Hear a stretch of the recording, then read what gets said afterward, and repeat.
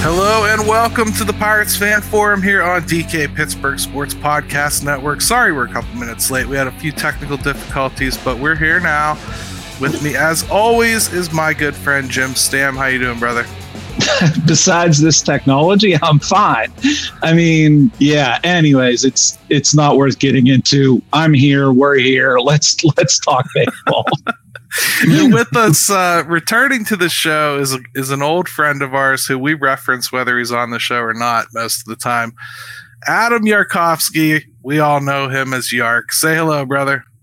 Hey, what's happening, guys? Thanks again for having me on. It's been a minute. It'd be good to talk some baseball with you guys. Certainly will, man. And man, we have a lot to talk about. We got newsy stuff. We got controversial stuff. We got trade stuff. We got future of the team stuff. I mean, this is going to be some kind of fun. And Yark was awesome enough to put the wrong mail in slots all day so he could be home early enough to do it. This is going to be only paper, man. It's only paper. Neighbors are cool. They'll pass the mail out. Right. That's what I mean. That's a social thing. It like builds family. It builds friendships. All right. So let's get started with really, I think what is kind of the most pressing thing, the trades. We got to talk through them, I think, a little bit. I called this episode basically straight chalk on the deadline because I don't think they did anything that we didn't expect they might. You know, the only thing that maybe kind of caught me off guard was the last one they pulled off. Rodolfo Castro to Philly for Bailey Falter. Terrible name for a pitcher. But it's like Chris Blewett for a kicker. Yeah. But, you know, Bailey Falter, you know, he's a guy that's got some major league experience. The Phillies actually gave him a pretty good run in 2022. Not horrible. You know, whip was really like 1.2 something, not bad at all. Didn't stick in that rotation. You can understand why. I mean, they went to the World Series. You're not really looking to have a rookie trying to get his sea legs in that kind of a push. This year he's gotten into, 8 games, started 7, you know, a little over 40 innings, whips a little higher. The walk and strikeout numbers still look pretty good. He's a lefty. They certainly need those in the system. This is the kind of baseball trade, Jim, that you and I have been advising for a while. Use some of that glut to get some guys. This guy may not ever mean anything here. Maybe he just winds up being a bullpen arm. You need those too. And he'll certainly eat some innings for you if you let him, I think. Yeah, I mean, you know, I have mixed feelings with Castro. To be quite honest, I think a lot of people do, and I think it's valid. Hard to give away a guy that has teased us like that. Yeah. You know, and for a team that certainly could use power in a lot of places, he had that. I don't know, you know, I don't know if there was more to it, you know, if they just weren't happy with we can speculate. I don't know if, you know, they just thought it was best to move on maturity wise from him. I don't know. That being said, you go out, you get yourself a lefty. I think people looked at that record right away and saw some ugliness. But yeah, like you said, the underlying numbers are there. Hopefully he can be a bullpen guy. If he can't, let's just cross our fingers and hope that Castro doesn't go there. And all of a sudden we're looking at him next year and the guy looks like he did with us there for a while. I mean, Yark, I'm not ready to label him a bullpen guy already. The Phillies have really stuck with him as a starter, even as they've demoted him back and forth. It seems like they feel that's in his DNA. And he's putting up the inning pitch numbers that make you feel like that's kind of where he is as well, that he can be a starter. I think they probably should start there. They need the innings replaced anyway, as we've talked about several times. Fair. So I'd probably start him there. Yark, what are your thoughts on Bailey for one thing? And then we'll get into a little bit of Castro because I do think I'm up and down. Falter, I totally agree with he's a starter. For now, at least. if you go back and just look at his AAA numbers over the last 3 seasons or something, he's like a 2.96 ERA. The strikeout is, or I think it's or right around strikeout per 9, real close, above, maybe even a little bit.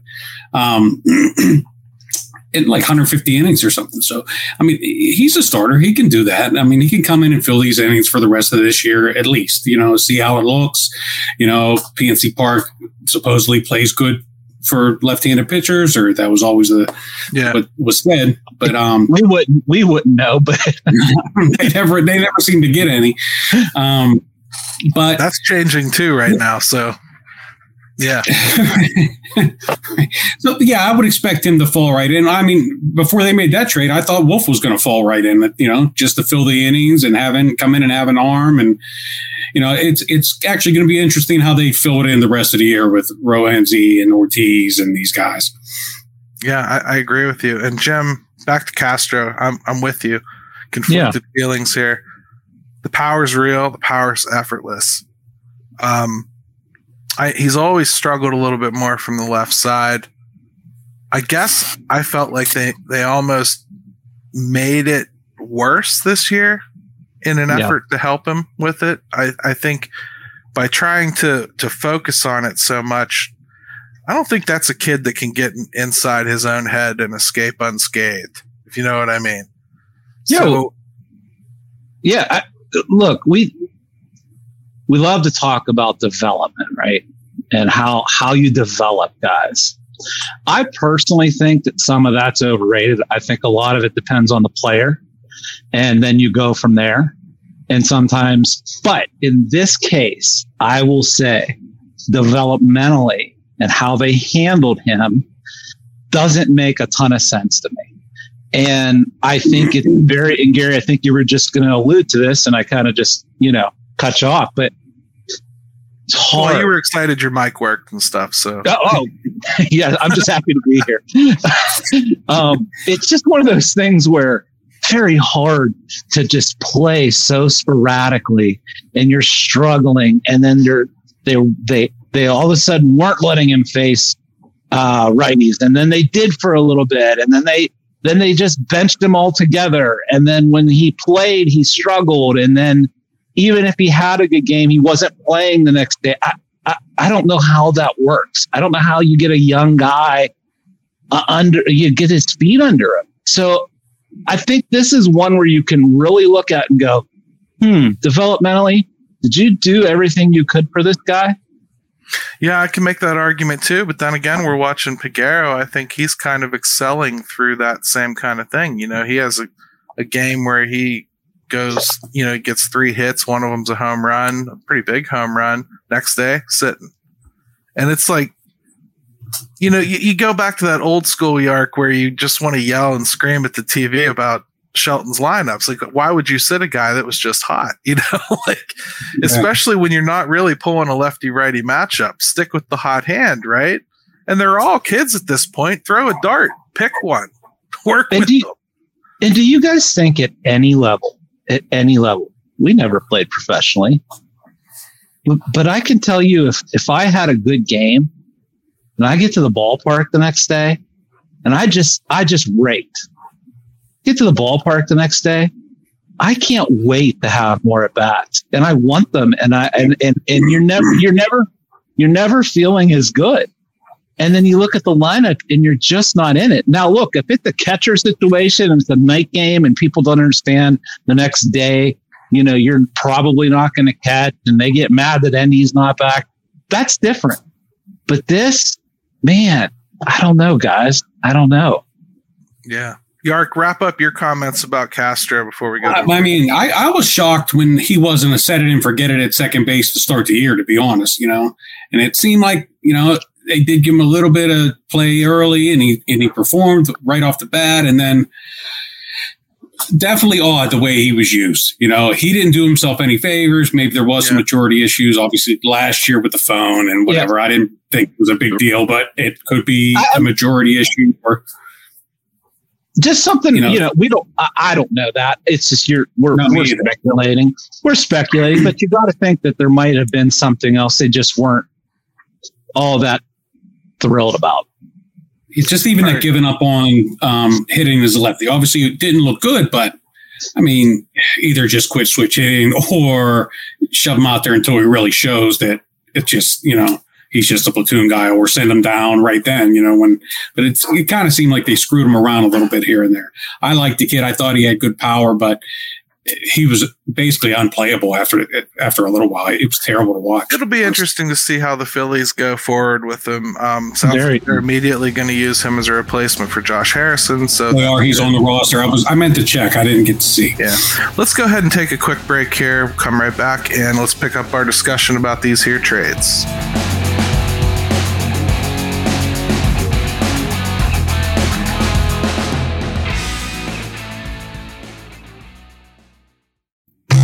At DK Pittsburgh Sports, we take pride in coverage that connects our city's fans to their favorite teams.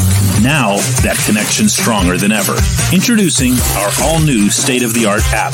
Find expert inside reporting and original podcasts. Check live box scores. Track the latest stats.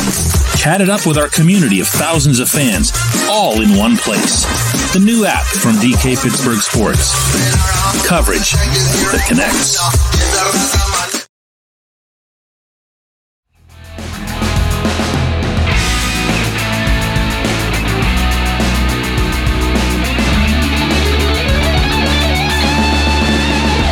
We're back to the Pirates Fan Forum here on DK Pittsburgh Sports. Yark, Jim, Gary, all with you. We're ready to talk some more trade stuff. Before we get into the next trade, let's talk a little bit about some of the comments I see here about Castro. Eric Ishman says, Castro's minor league track record shows that he kind of is what he is. Can only wait so long for the tools we've all seen. I agree, Eric. I think something that set Castro apart was that he was an international free agent, and it allowed him to get to this point very young. So I think he kind of felt like there was still more room with him because he was so young. But I'd agree. I think we've seen it. And I think once people learned how to get him out as a left-handed hitter and how he would never hurt you, I think everyone took advantage of it. The only way he was going to get hits were absolute mistakes. Yeah, and I think too, like, if you really wanted to get him hitting from one side, then you'd have to address that in the offseason. I don't think you can just throw him in major league games and all of a sudden have him be facing righties as righty, you know what I mean? Like facing the strong side like that without really he's never really doing that. He's always taking lefty at bats on right-handed pitchers, right-handed at bats on left-handed pitchers. So it's something you would work on in the off season more than just trying it midstream, I think. Dave agrees with you earlier, Jim, just wondering if maybe the attitude had a little bit to do with it. I haven't really heard anybody had any kind of issue with his attitude. Doesn't mean it didn't happen. I just haven't heard it. And usually you kind of hear rumblings about stuff like that.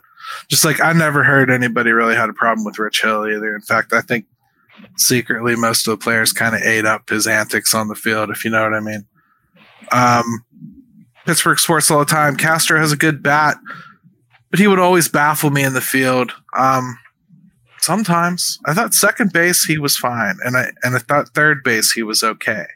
I really wish that the whole shortstop experiment. I guess what I never understood about it, and Yark, maybe this is a good talking point for us to discuss for just a second here.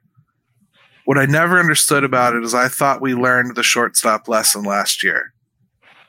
So I didn't understand trying to learn it again this year, especially when there were so many ready-made options. Yeah, I mean, that's why he's not on the team, I would think. If he could have stuck out at shortstop, he would have played a lot more. It's really his bumbling in the field is kind of really what lost him his spot to Marcano in a way. I mean, the hitting, not being able to hit right-handers obviously isn't good, but if he could have stuck it out at shortstop, I think they would have maybe sucked up a little bit. And you're right. Like, what are they doing I mean, obviously Cruz was supposed to be the shortstop from day one, but there really was no backup option. None of Marcano was probably the best option defensively, but the guys they had up were Bay and Castro, and neither one of them were good at it. And then it didn't really make much sense after watching last year, just waiting for Cruz to come, and then watching him, who's flashes, but even him. What are your thoughts? The league is nice to watch, that's for sure. What are your thoughts on that, Jim? Because we watched it in 2022. I think you and I both said, like, yeah, shortstop's not really in the picture for him. And then this year, I understood the emergency nature of it. Like O'Neal Cruz goes down. Okay, I get it. But after we saw, like, okay, this isn't working, and it didn't take like 30 games to figure out it wasn't working. It took about 5. Yeah. Okay. You knew right away nothing had changed. Very, very, very into that second experiment with him at short. I guess I have a couple thoughts on that. It's like, I always give players the benefit of the doubt, and I think fans sometimes forget this. They get very mad when a guy's not doing well at position. Well, sometimes, guys, it's just not his position. Like, you're holding him to a standard that's probably like Jack Sawinski, center field. Is that his ideal position? No, but they're asking him to do it, and so like you're getting mad at the player. Well, I mean, he's being asked to do something he's ideally probably not suited for. And so then you get into, and then you're doing this with young guys, right? These younger players, and it's just a very hard ask. And I wonder why that they think that everyone can handle that, because I'm not so sure that they can. Yeah, I agree, and I think they put some guys in some really uncomfortable positions this year because of it. And it's shortstop, it ain't right field. Right. So, hey, Yark dropped off here for a second, and I'm glad, because I thought your microphone was going haywire, but it was him. So I'm glad that he dropped off for a second. Well, obviously, Gary, he's been the problem all along. It's why I couldn't get on the show. Like, it's Yark. He's always the problem.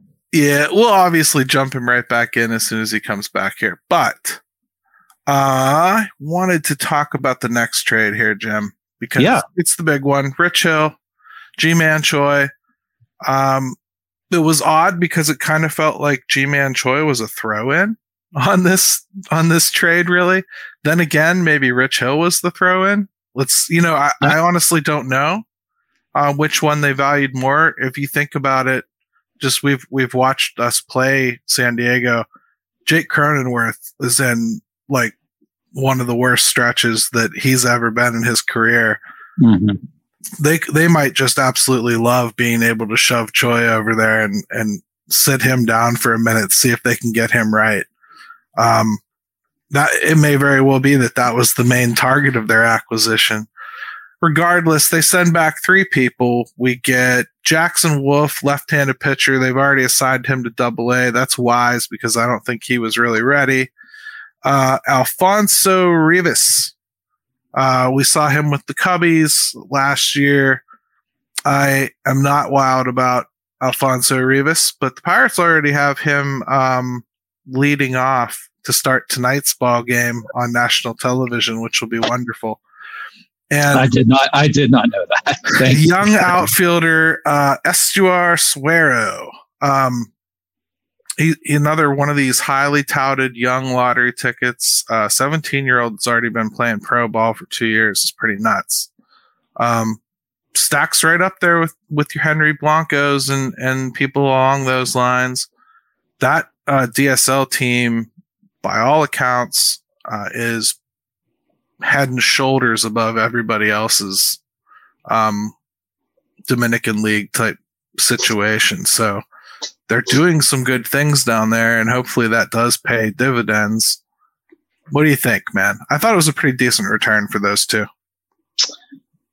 Yeah, I mean, given what you're giving, essentially 2-month rentals for Rich Hill and G-Man Choi.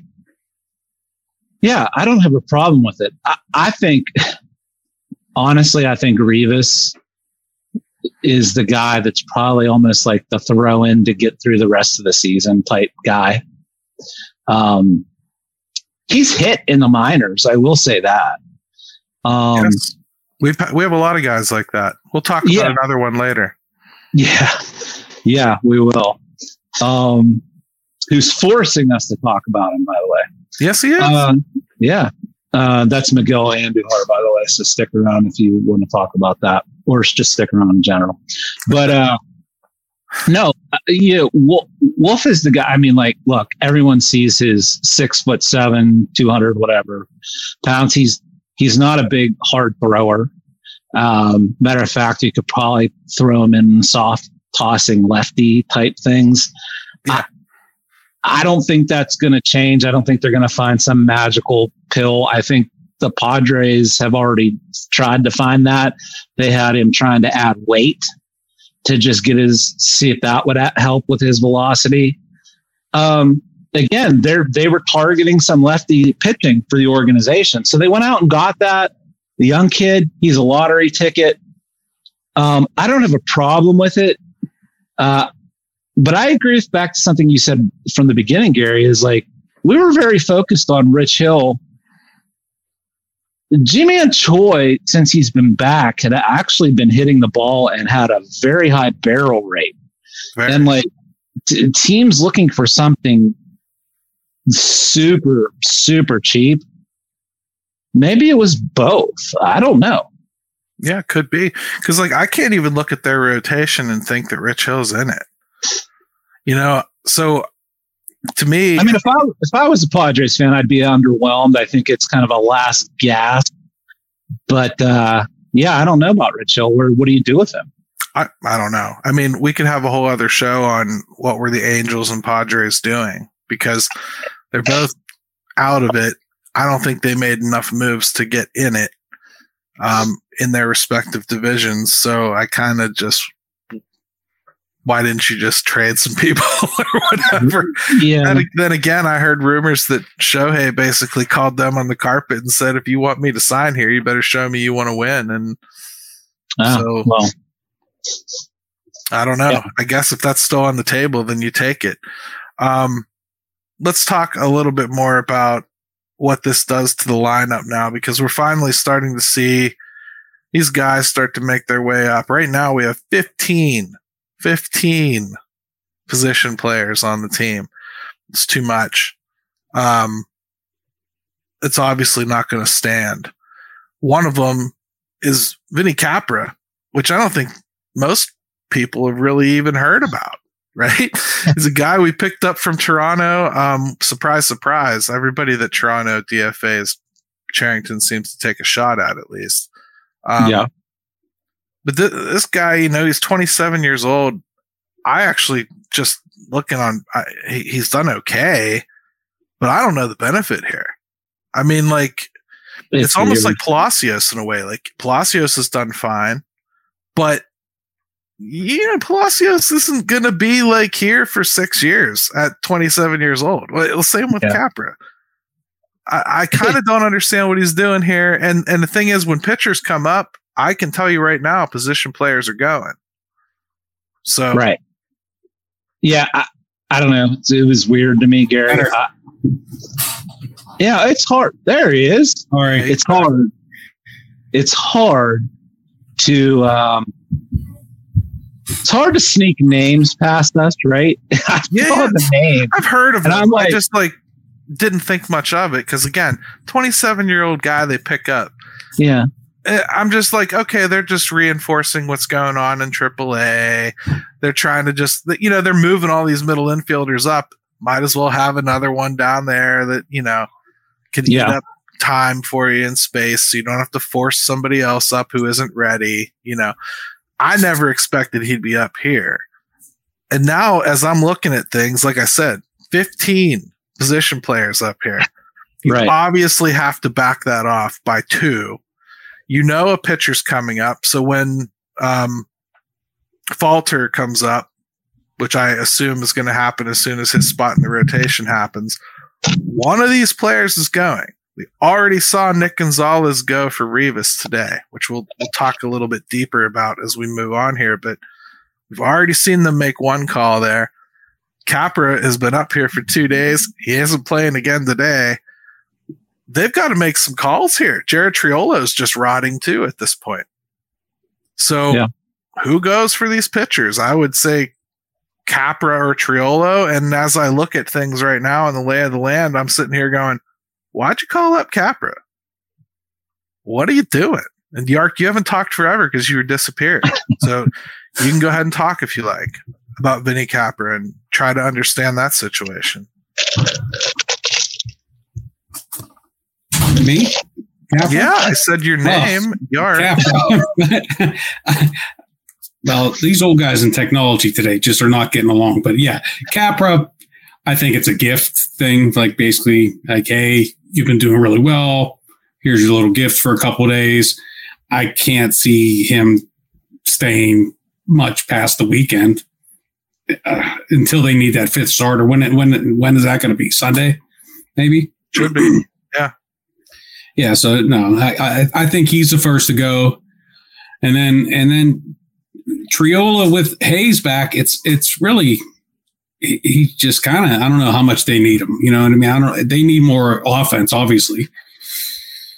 It seems to me that with the Hayes and Triolo situation, I understand keeping him up here if you're going to like maybe only play Hayes like 2 days in a row.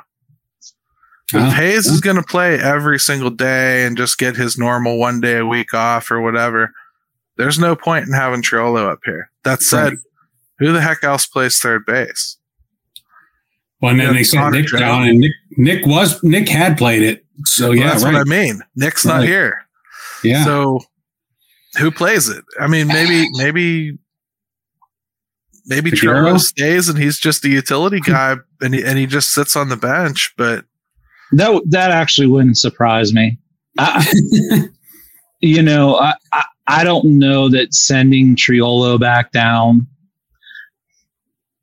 I think Triolo is what he is. And I don't mean that in a disparaging way, but I don't think you send him back down and there's all of a sudden something else he's going to work on at this point magically to change the kind of player that he is. I think you can pretty much kind of, I see him as that utility guy that can go in and give you a solid at bat off the bench if you need one. And I would halfway expect him to survive it, and they would keep him in that role. Now, Ji-Hwan Bae is a guy that they just sent on a rehab assignment. So just a couple days ago, I would anticipate that's going to be a good week or so. I have every belief they want to get him back up here. And I think it's because this roster's getting very right-handed. Like, I think they have to get another left-handed. It's weird. It's been so left-handed for so long. Yeah. It's amazing. It's amazing. Who stood out the most to you out of this whole rush of prospects? Because I think Nick Gonzalez is a guy that a lot of people, of course, because it's Twitter and social media, have already decided is a bust now after 100 at bats. I'm fairly confident he's going to get another shot. Couple thoughts on Gonzalez, though. One, I didn't think he was ready for the call up to begin with, so I was a little bit shocked when they did it. I'm not 100% sure that some of the things that plague him are really capable of improving. The strikeout rate seems to be pretty consistent. I don't see that going away. That doesn't mean that he can't hit enough to kind of counterbalance that. But I don't know. I think he has to do something to make his power a little more impactful. I don't think he has the kind of power that lets you ignore strikeouts. I really don't. We'll see what happens with him. Peguero, to me, has been the most impressive guy that they've called up, at least as far as like consistently hitting the ball hard. Playing good defense, better defense than I think he came on advertised. But Pittsburgh Sports all the time wanted to remind me that Twitter is no longer Twitter. It's X. But good luck. I'm sorry, that is DMX to me, and I will not respect that man. Disrespect that man. It's Carl Krauser to me, and that's what I was thinking. I'm way back. So yeah, and Dave says Hayes could get hurt at any time. He's totally right. And Michael is trying to make room on the 40 man, saying he can't believe Andre Jackson is still on the 40 man. I think, Michael, I've heard some rumblings that they might be thinking about trying to see if he could be a starter. So we'll see. They did start him, I think. He got like a 3-inning outing or something, didn't he? Yeah. So we'll see what happens with all that. And that might be more of a long-range project. He is a big arm, and I do think that they like a lot about him. So I could see that sticking around for a while. Regardless, has anybody really stood out in the middle infield, though? Besides, I think Peguero has. But it's also really, really short sample size, and they don't seem all that impressed with it because they sit him every other day. Alika Williams has impressed me defensively, and his bat is more than I thought it would be. Yeah. Yark, go ahead. No, nobody has stood out. Like for all the middle infielders and all the shortstops and second baseman, nobody has really stepped up. Castro didn't, Bay did not, Marcano did not. Now these guys, now Nick Gonzalez, he had a short shot and he'll get it again. But the two right now, short, small sample, and they look pretty good up the middle, to be honest. A couple flubs by Peguero, but also some really nice plays. They turned a few nice double plays actually. It looks, this team doesn't look embarrassing the last 2 weeks, to be honest. They played way better ball. The games are competitive. They're not good, but they look a lot better than they have over the 2 months prior. Jim, I think we have seen better defense in the middle. I think Peguero's been good. I think Nick Gonzalez was great on defense, both at short and second. He actually impressed me at short quite a bit. Alika Williams, great. Just a great shortstop, I think. Defensively, I think he's probably the best one they have, realistically. I don't know if that's enough to keep him on a roster. What? Didn't have had. I mean, in a long time. I don't even know. I haven't seen anybody that I felt was that slick. Probably since Jack Wilson. Say Jack. There's got to be somebody, right? Probably since Jack Wilson. That's sad. That's about as slick as I've seen. And Jordy was good. He worked himself into that, but right. I think Alika is a very natural shortstop, and it was pretty nice to see that.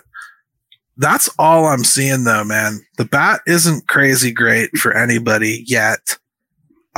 Is it ever going to be, Jim, if they don't start giving people more consistency? If you're sitting guys every other day, which it seems to be what they're doing with these 3-man trips, they're you're going to start for a day or two, and then you're going to sit, and then you're going to maybe sit for 2 days, and then you'll start for a day, and then they're just messing with them like we were talking about with Castro. Is it ever going to work like that? Why aren't they using the DH spot a little bit more to help get these kids at bats on days when they're off? And I say that with full respect for Kutch, but Kutch has not done well recently. I'm sorry. And walks aren't enough for somebody you're going to bat third every freaking day. Yeah, I mean, they're valid. It's a valid question. I look at nobody's. This is what's worrying me is you'd like to see somebody out of this.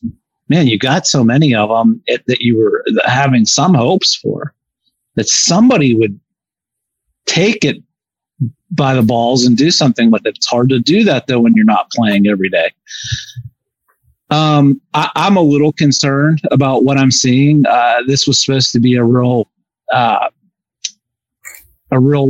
deep part of the organization. And I don't know that I'm seeing that. Peguero is somebody that good so far, but how many at bats does he even have at this point? So, I mean, it's Garrett. I don't know. I think they should let guys play. As much as Gonzalez has struggled these last 50 at bats, I probably still would have let him play a little bit more. But so I don't know. It's very hard for me to boy, I'd love to just be a fly on the wall and see why they make some of the decisions they make, because I don't understand some of them to be quite honest with you. Yeah, I don't think that understanding and the Pirates go hand in hand all that often.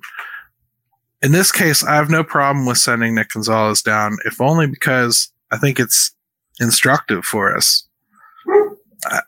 I'm actually kind of satisfied that Ben Cherington takes his first pick and has him up here for 100 plate appearances and goes, yeah, not yet, and sends him back down. Because you could see guys get too stubborn with somebody they picked, or no, I opened the window. You know what I mean? Or a trade target or something, We didn't see that. We saw, a pretty quiet send down of a guy that hasn't really impressed. And I don't think that we saw a lot of outrage about it. I didn't see a lot of people freaking out about it. I saw people already trying to turn him into the next Austin Hedges, who's never allowed to hit, which is ridiculous. But yeah, there always has to be someone. There's always somebody you hate in the office. I get it, but to me, I was encouraged that they're pulling the trigger a little quicker on things like that. We're not just letting people die on the vine up here, or we're so devoid of other options that we just have to do it. That said, at some point, you got to give people a stretch and see what's going to happen. I don't think 100 at bats in 30 some games is really where I want to be when I'm onboarding rookies that are important to me. Somebody like Alika Williams, if it takes him that long to amass 100 at bats, okay, I get it, because he was glove first anyway. That's what you thought he was. He's hitting a little bit above his head, but you kind of you can ease him into the lineup. Let him earn his way into the lineup. You bring up a kid that you drafted for his stick. I want to see the stick. Hit him. When Endy is taking the next day off, that day-night thing, well, the whole purpose of him being able to play other positions is so he can keep his bat in the lineup. Do it. Yeah. What are you doing? The kid can and play that's first. The day when you could sit Kutch that day. Sure. Exactly. And Endy right at DH. Give his knees a break. Put him at DH. Give Kutch. Kutch is so much better with time off, and he always has been. Yep. They would always run him 20 straight games, and all of a sudden the bat would just start going, south. This is why I asked the question last week, Jim, when I did the 5 questions. I said they're going to bring Kutch back. Is it smart? This is what I was getting to. Yeah. Because I don't know that they know what they're doing. They feel like because he's a star, they have to have him in there for 158 games, and they don't. In fact, I don't think it's smart to. Well, I mean, look, you find me a 35-plus-year-old guy that plays better the longer he plays, and you're going to have a list that is super, super short. I mean, those guys need breaks. Yeah, they just pretty much me and everyone else.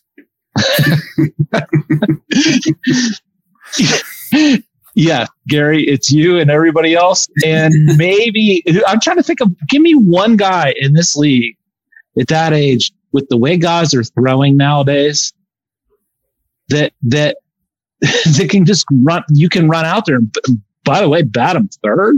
Nelson Cruz. He's like 40 something. But Nelson Cruz, he hits every day. He takes his at bats every day. It doesn't kill him. It's such an anomaly. Besides you and Nelson Cruz. Well, you asked. So That's what you get. I'm worried that they feel like they have all the time in the world with some of this stuff, and quite frankly, you don't. I mean, like we need to start seeing more. And if you're afraid to do it because they're not ready, well, then that says something in general, does it not? It does, man. So that's roster stuff. Now let's talk overall team when we come back from our next break, because I think with 55 games left, the math is easy enough for somebody that studied it at my level.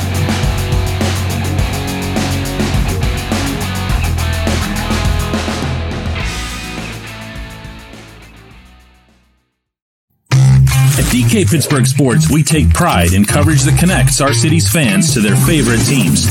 Now, that connection's stronger than ever. Introducing our all-new state-of-the-art app. Find expert inside reporting and original podcasts. Check live box scores. Track the latest stats. Chat it up with our community of thousands of fans, all in one place. The new app from DK Pittsburgh Sports. Coverage that connects.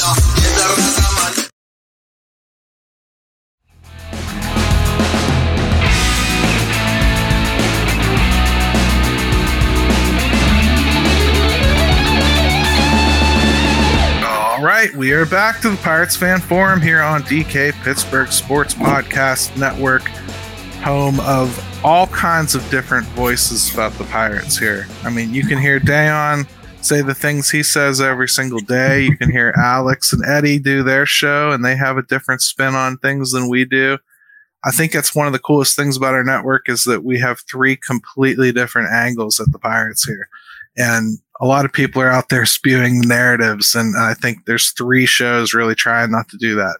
So I can understand why this network's growing, and I appreciate you all for subscribing and making sure you're here. Now, Pirates have 55 games left. They have the 9th hardest schedule remaining in Major League Baseball, which is not a wonderful thing. I mean, based on everybody's standings currently. Last year, they finished 62-100. Right now, they are 48-59, which is actually not as terrible as I think a lot of us would assume it would be, just from how far they fell from that first month. You're talking about they only need to win 14 more games to beat last year's record as we sit here right now. 14 out of 55 doesn't sound all that daunting, does it? So chances are they're going to show an improved record. Is it going to be enough for us to be satisfied? I don't know. I think Jim and I would both like to see them up over 70 for us to really feel like they've done something good here. But facts are facts. I got to take an improvement as an improvement. So I think we're barreling towards that. They're right now no longer in the basement as the Cardinals have passed them. So here we are, brother. That's where we are, Jim. That's the lay of the land. Yeah. I think we have some tough games coming up right away against Atlanta. So I'm recording this now and saying positive things before that 4-game series.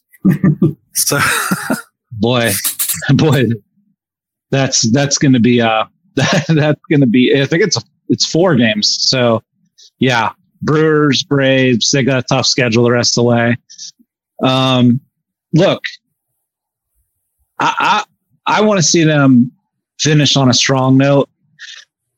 Excuse me. If it's not wins and losses, then I need to start seeing it. Even if they're losing these games, I need to start seeing it on the field that there is stuff happening. Right?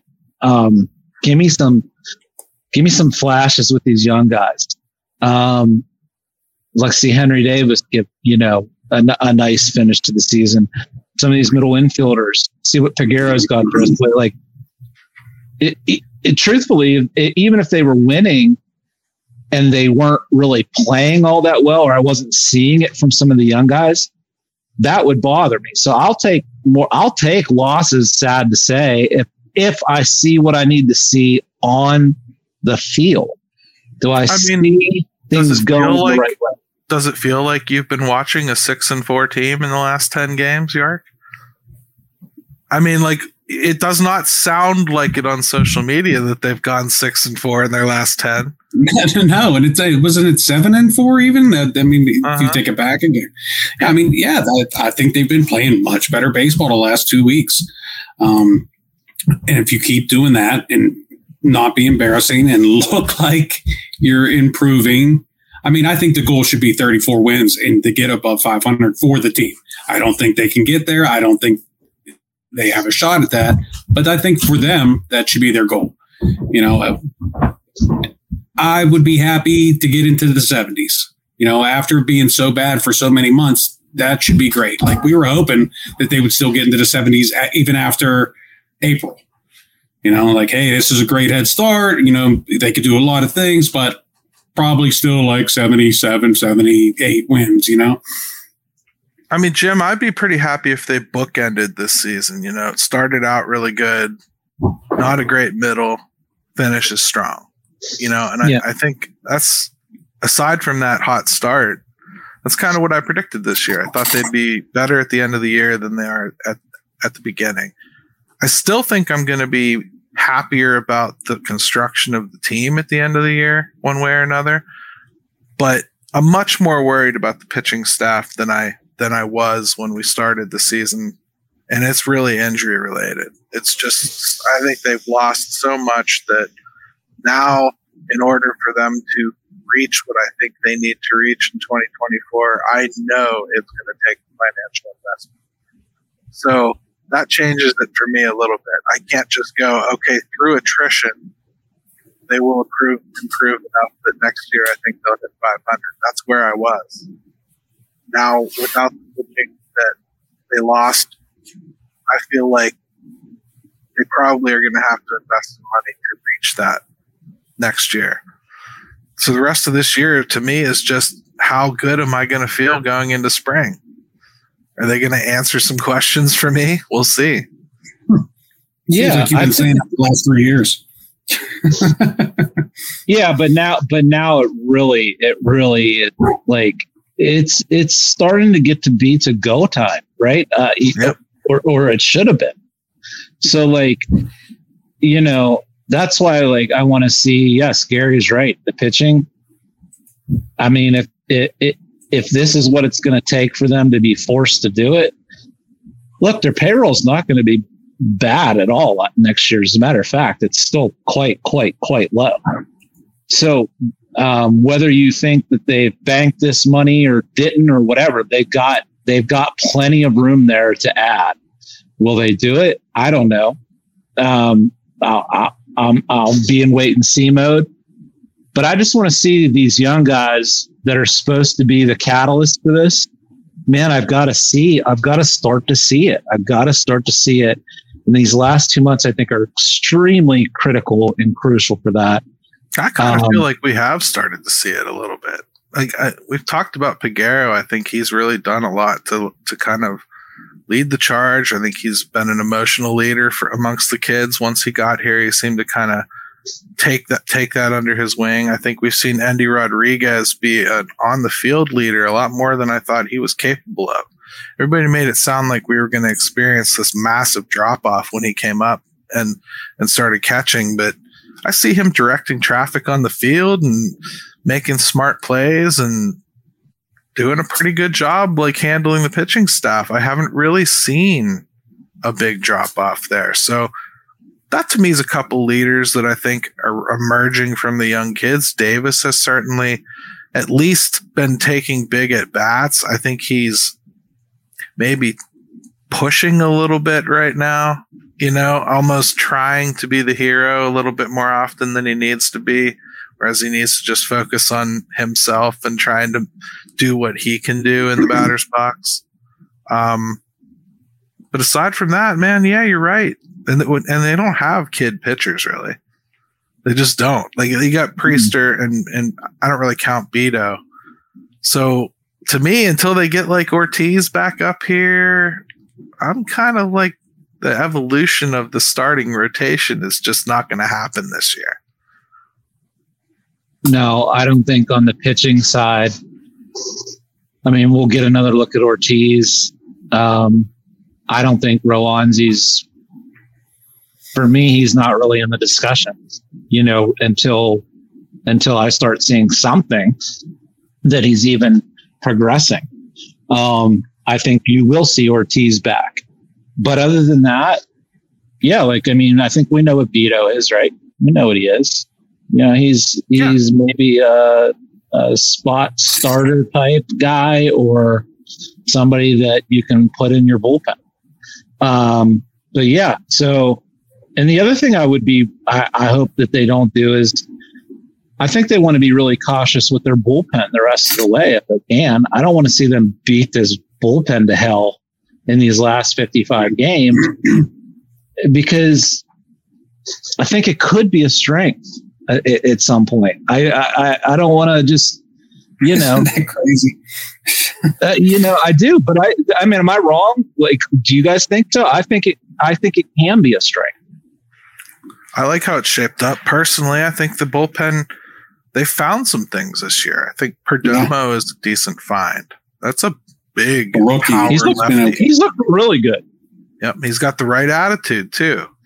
He's got a little bit of Amir Garrett, except hopefully he's a little smarter than him. And so I think that's a decent find. I'm not ready to fall in love with Borucki. I think he's one of those guys that he's getting lucky that the only runs he's given up are whoever he came in to replace. Somebody else's. Yeah. I've seen that act before. We called that Dwayne Underwood for a long time. He would. That just happened to Vito yesterday, right? Yeah, he would give up whatever inherited runs, and then he's okay.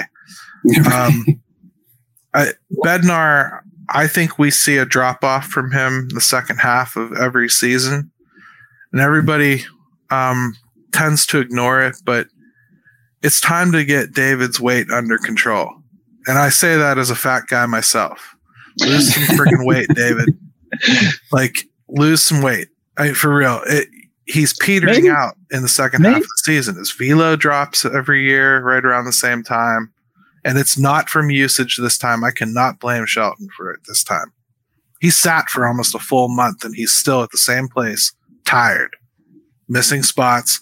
Every ninth inning is an adventure once he gets to this point. Yeah. Go ahead, York. No, go ahead. He has been missing spots, and it has been an adventure. And if that's if he's the guy that we're going to hang our hat on for when it's time to make the playoffs, I mean, if he can't get it done in the playoffs and down the stretch, like, maybe they should trade him. More importantly, if he's the guy we're going to, refuse to trade at all costs at the trade deadline for pieces, which again I agreed with, and I didn't think they were going to trade him this year. But I mean, if that's a stance we're going to take every year because we think he's a piece. First, I think it's flawed thinking to ever call a closer part of your core. I just don't believe in that. I'm sorry, I don't. I also don't believe that David Bednar has to be our closer to be a worthy participant in the bullpen. So I'm okay with him just being a solid arm back there. I don't need him to be a superstar forever. But they're treating him as such, and they're afraid to trade him as such. So if that's the case, I need David to be the best David he could be. Because this isn't it. You can't peter out when there's 50-some games left. This is when you need to be at your best. And yeah, maybe I'm imagining this, but I thought there had been at one point this year where he had talked about he needed to do that, and he had. Am I wrong? Do you guys remember that he had said about trying to get his weight down a little bit? I don't remember it off the top of my head, Jim. Okay, but all right. I'll take your word for it because you don't make stuff up. So yeah, look, since we're on the Bednar, it's an emerging problem to me. That's all. Yeah. Well, since we're on the Bednar topic, and I'm just going to throw it out. If David Bednar was from Vermont, would he still be a Pirate right now as we sit here and talk today? I think so. I don't think that had much to do with it this year. I think it's a factor, but I don't think that it's why they were asking for so much for him. I think it's because they knew they didn't have to trade him. They've got a decent amount of control left. I think that's why they asked for a lot in return. I don't think it had anything to do with it. For instance, Mitch Keller's from Iowa, and he's still here. You know what I mean? And he's a starter, so it's a different market. But I don't think the hometown thing had much to do with it this year. I do think that he's positioned himself to the point where this team is going to wear a black eye when and if they do move on from him. Like, he's got them over a barrel in a way. He goes to every function they do. He is Mr. Pittsburgh. He's doing everything that Neil Walker did. Neil Walker, oddly enough, back problems were what ended his usefulness here, right? So it's not like it can't happen. I think this some of this team has to make a decision in the next year. Yeah. Then David Bednar for a couple of years. About the trade? I'm sorry. Yeah, just a simple question. Yeah, if he was from somewhere else, would he be a Pirate right now? I tend to think that if he's from Saskatchewan or something, I think that the ask is less. You know, the ask is less, and maybe a team steps up. But like, if you look at the trades that were out there for relievers, I mean, I don't know. I don't know how many of these teams want to pay for 4 years of a guy when they can go get 1.5 years of a guy, you know, and only give up so much, you know. I think the teams would rather just get a year and a half and give up. I have my doubts as we sit right here that he'll be an elite closer by the time he's done with his team control.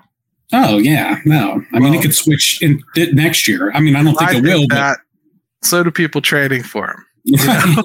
Right. The only thing I can say is if you were smart and you traded for him, well, you could just turn around and trade him in a couple of years and get probably a decent return yourself out of him. You know, so there's a lot of value in that.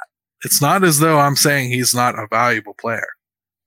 I just think all in all, the Pirates, because of where they think they want to be next year, couldn't pull the trigger on that and reasonably sell that they're trying to win. It's the same with Mitch Keller, which, if anything, Jim, is kind of what makes me feel most good going into the offseason. I feel like they have made some decisions, even just at this deadline, that tell you, yeah, next year is going to be something where we have to invest. I think keeping guys like Bednar and Keller tells you they're going to keep moving forward towards it. Yeah, I mean, I'll feel a lot better if they get Keller's deal done. He's just too important.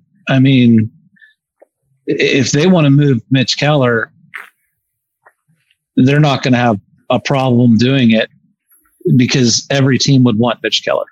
Yes, he hasn't been as sharp as he was early on this year. But I think we're at the point now where we see a Mitch Keller and we know he's got to be a part of it. And we don't know when Skeens is going to be up. And so I just think that, yes, you get Keller extended. You better be a player for somebody this offseason that is a step above the guys they've been getting to fill out this rotation. You've just got to get a little more serious about it. I would agree, man. One more topic here before we let everybody go today, because it's hot. It's hot as fire. Miguel Andujar. All right, everybody. I promised I did. Everybody's got opinions on Miguel Andujar. You know, I understand when somebody puts up numbers like he did in 2018 in his rookie year. You kind of expect that that's in there. I think Brian Hayes suffers from that to a degree, you know, even though his was only a month.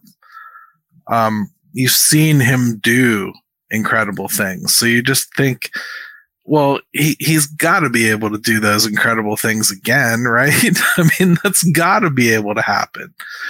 So often it doesn't, though. I explained it like this when somebody asked me the other day why Miguel Andujar doesn't get called up. I basically said, like, if you have a daughter and you give her your car like 3 times in a row and every day she comes back with busted fender, that 4th time she asks, you might not hand those keys over, right? So Miguel Andujar has had chances. He's had extensive chances. He doesn't just come up here and not do as good as he did in AAA or not do as good as he did in 2018. He comes up and collapses. That's what happens. And he can't play anywhere. You can't really play him at first base. That's my big thing too. Just I wish he played. I wish he played first. If he did, yeah. But I think ideally, York, for me is like I look at first base. I mean, you just get rid of the guys that could do it. It would just be perfect. I would say, what do you have to lose? Like, let him play. Let him play first. Let's see. Let's one more time. I know it's probably a waste, but because of the situation they are in at that position, and who knows what's going to happen with other guys. The thing is that made me. I immediately dismissed it like a month ago. I was like, forget it. And then he just continues to hit and hit and hit and hit. I mean, like, it's kind of ridiculous at this point. I don't know what. Come on. Right. But I don't know. Like, what are you, right. And what are you doing with him? I'd almost rather just let him. I mean, like, if someone else is going to give him an opportunity, if we're not interested in it, that's what I would be asking if I was him. It just seems like a waste. I get it. Still seems like a waste. At this point, if you were to call him up, I mean, he's in arbitration already. So if he were to come up, you're giving him 2 months to basically prove to you that he's worth arbitration again next year, right? That's what you're doing. And you're putting him on the 40-man and adding that congestion into a situation that's already congested. So you bring him up here. Let's say he absolutely rakes. Let's say he did exactly what he did in AAA, transplants it to the major leagues, just goes ape. Well, he's your DH. That's all you can really do with him. So what do you do in the offseason now? You have a couple of decisions to make, right? Miguel Andujar came. This is for all the people that are literally crying on social media to have this guy come up and get a shot. I'm going to tell you, let's have it happen. He's awesome. This is what you have to do then. You have 2 decisions to make. Do I bring Kutch back? I mean, Kutch is a DH only too at this point. You're not going to have 2 right-handed DH onlys. And I think we're beyond pretending Miguel Andujar can play in the field. And I think we're beyond pretending Kutch can. Now, is it better to have Kutch for the PR aspect and the walks and everything and getting on base and leadership or is it better to have Miguel Andujar who's just raking? The baseball nerd in me says, Kutch, because I think he's very important to what they're trying to do as far as like building that culture a little bit. But if Miguel Andujar's raking, so you have to decide in the offseason 2 things based on Andujar doing well. Am I going to pay Andujar another year? Probably 3-4 million off over the offseason. And am I going to retain Kutch? You can't have them both, I don't think. What do you think, Yark? No, I mean, did you see his walks? Like, the guy has never walked. Even the year he was good, he didn't walk. His stats are weird and crazy. It just was so fluky. And even what he's doing now, hey, it's great. And I hope this guy can latch on somewhere. And if he could play defense, I would have him up now. But right now they have a lot of other guys that they need to see. And he's just going to clog that up, because he has to play DH and Kutch is going to play DH. He needs to hit his milestones. He's going to get his time. Other guys could run through that DH, spot in the lineup, way before we got to give Andujar plate appearances. Jim, I'm struggling with it, man. How about you? Yeah, well, York said something very, very important there, and that's eventually where I will end up on this. You can't have it taken away from the guys we need to see and the things we need to see. If it starts to take away from getting guys at bats and playing time that are probably more important for this long term, then that's where I will bow out. So I think it's a nice thought to entertain. I just practicality wise, I don't know how you make it work. I think it would take an injury to see him caught up at this point to somebody that plays either one of the positions he supposedly does. Joe, maybe. Yeah, or Kutch himself. Yeah. I think you'd have to have it be something like that. Then I don't even see him getting really consistent at bats. I think that would be a struggle. Again, I don't think you'd use him a lot. For some reason, to me, just not being able to really play in the field and not being able to trust him in the field separates him from guys like Palacios and even Capra. They can play the field. So, like, I get it. But I really just don't understand what they've done with Andujar all year. Like, he was the first one they agreed to terms with, like, preseason. Like, they just were like, yeah, we're not going to bother. No arbitration. Here's $1 million. We want you. They loved what he did last year, right? This year, he got like a tiny little cup of coffee and they were like, bye. I just don't really understand what was the purpose of the whole thing. Why did we deal with it as long as we did? I don't understand the whole handling of Miguel Andujar. It seemed to me like Andrew McCutchen's signing changed what they wanted to do with him, right? Well, we've said about 3-4 times this show even. We're not understanding some things about what they're doing. And hey, we don't have to understand every move, but you start stacking enough of those up, and then I'm like, well, wait a second, what the hell's going on? So yeah, it's just been bizarre from the beginning with him. And I don't know, are they just going to let this play out and then he's just walks? I think so. I guess that's probably what's going to happen. It's just strange to me. Super strange. He could stick around theoretically, if they just not off Arb and then he can stay. I mean, if nobody else wants him. I think someone else will at least. Nobody wanted to pay him before when he could have been claimed. He was DFA'd earlier this year, right? Well, yes, but I would imagine someone will take a look at that. There are some teams out there, that probably will at least give him a shot. If it's a dead end for him here, which it appears to be, if I had anything else, I wouldn't stick around. Would you? No, but I don't know who's coming calling, to be honest.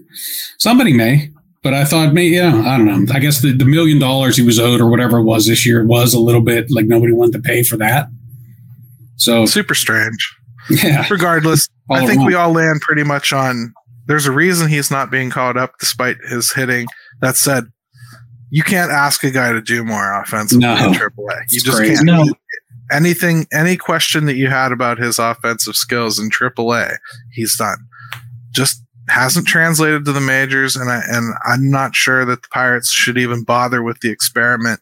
His success might be more damaging to what they do moving forward than his failure or not ever getting an opportunity. So I, for one, am just for washing my hands of it and just letting him try to make Indy respectable the rest of the way. Something along those lines. If I could ask you guys a question. So not Andujar, but CSN. In a normal year, if you look at his numbers, what he's doing this year, fans would be falling all over him. Have we just seen too much of him? And actually, he's kind of like flipped his profile too. He's hit for way more power than he's had prior. I think he has 10 home runs, 11 stolen bases. He should just be basically a walk guy. What do you guys think of that? I agree with you, Yark. I've noticed his numbers too. They've brought him up a couple times and then they just sit him on the bench and don't play him. Yeah. Like, I think we've seen this theme over and over again. It's something we're going to have to explore as we keep going into this. They've got all the prospects, but basically, is Ben Cherington a guy that once you hand him a fresh deck of cards, he has no idea how to deal them? Because he's collected a lot of nice pieces here. I don't think he is deploying them in a way that is really best for their ultimate development at the major league level. And that's something that I think we're going to have to explore as we move forward, but we are way over time. So that is not going to happen today. We're done. Real quick, we got to find out. We talked about this year, Gary. It was like find out about guys' time. And I don't know that we've done that enough. I totally agree, Jim. And I think next week, that's probably what we need to focus on is what have we actually found out this year? And what do we still need to find out this year? Yeah. That sounds like a good topic for next week. And that way I won't even have to think all week. I'll just. Maybe Figueroa's the one we find out about. Let's hope so, Yark. All right. Yark, thank you for coming on, and I'm sorry about the technical difficulties. No, I'm sorry too. We fought through it, and I think it was a good show, and I'm happy that we got it done. This is episode 98. Episode 100, I want to do something a little special, so if you've stuck with us this whole time, if you've been on the show in the past, reach out to me in DMs, either on Facebook or Twitter, and we'll see if we can't get a rapid fire 5 minutes each of people that have been on the show before, just to come on and say a piece and kind of have a little reunion show at 100. And Graves will definitely be with us. I've already confirmed that. So without further ado, let's toss it over to Ben and let's go Bucks for those of you watching on video. Let's go Bucks!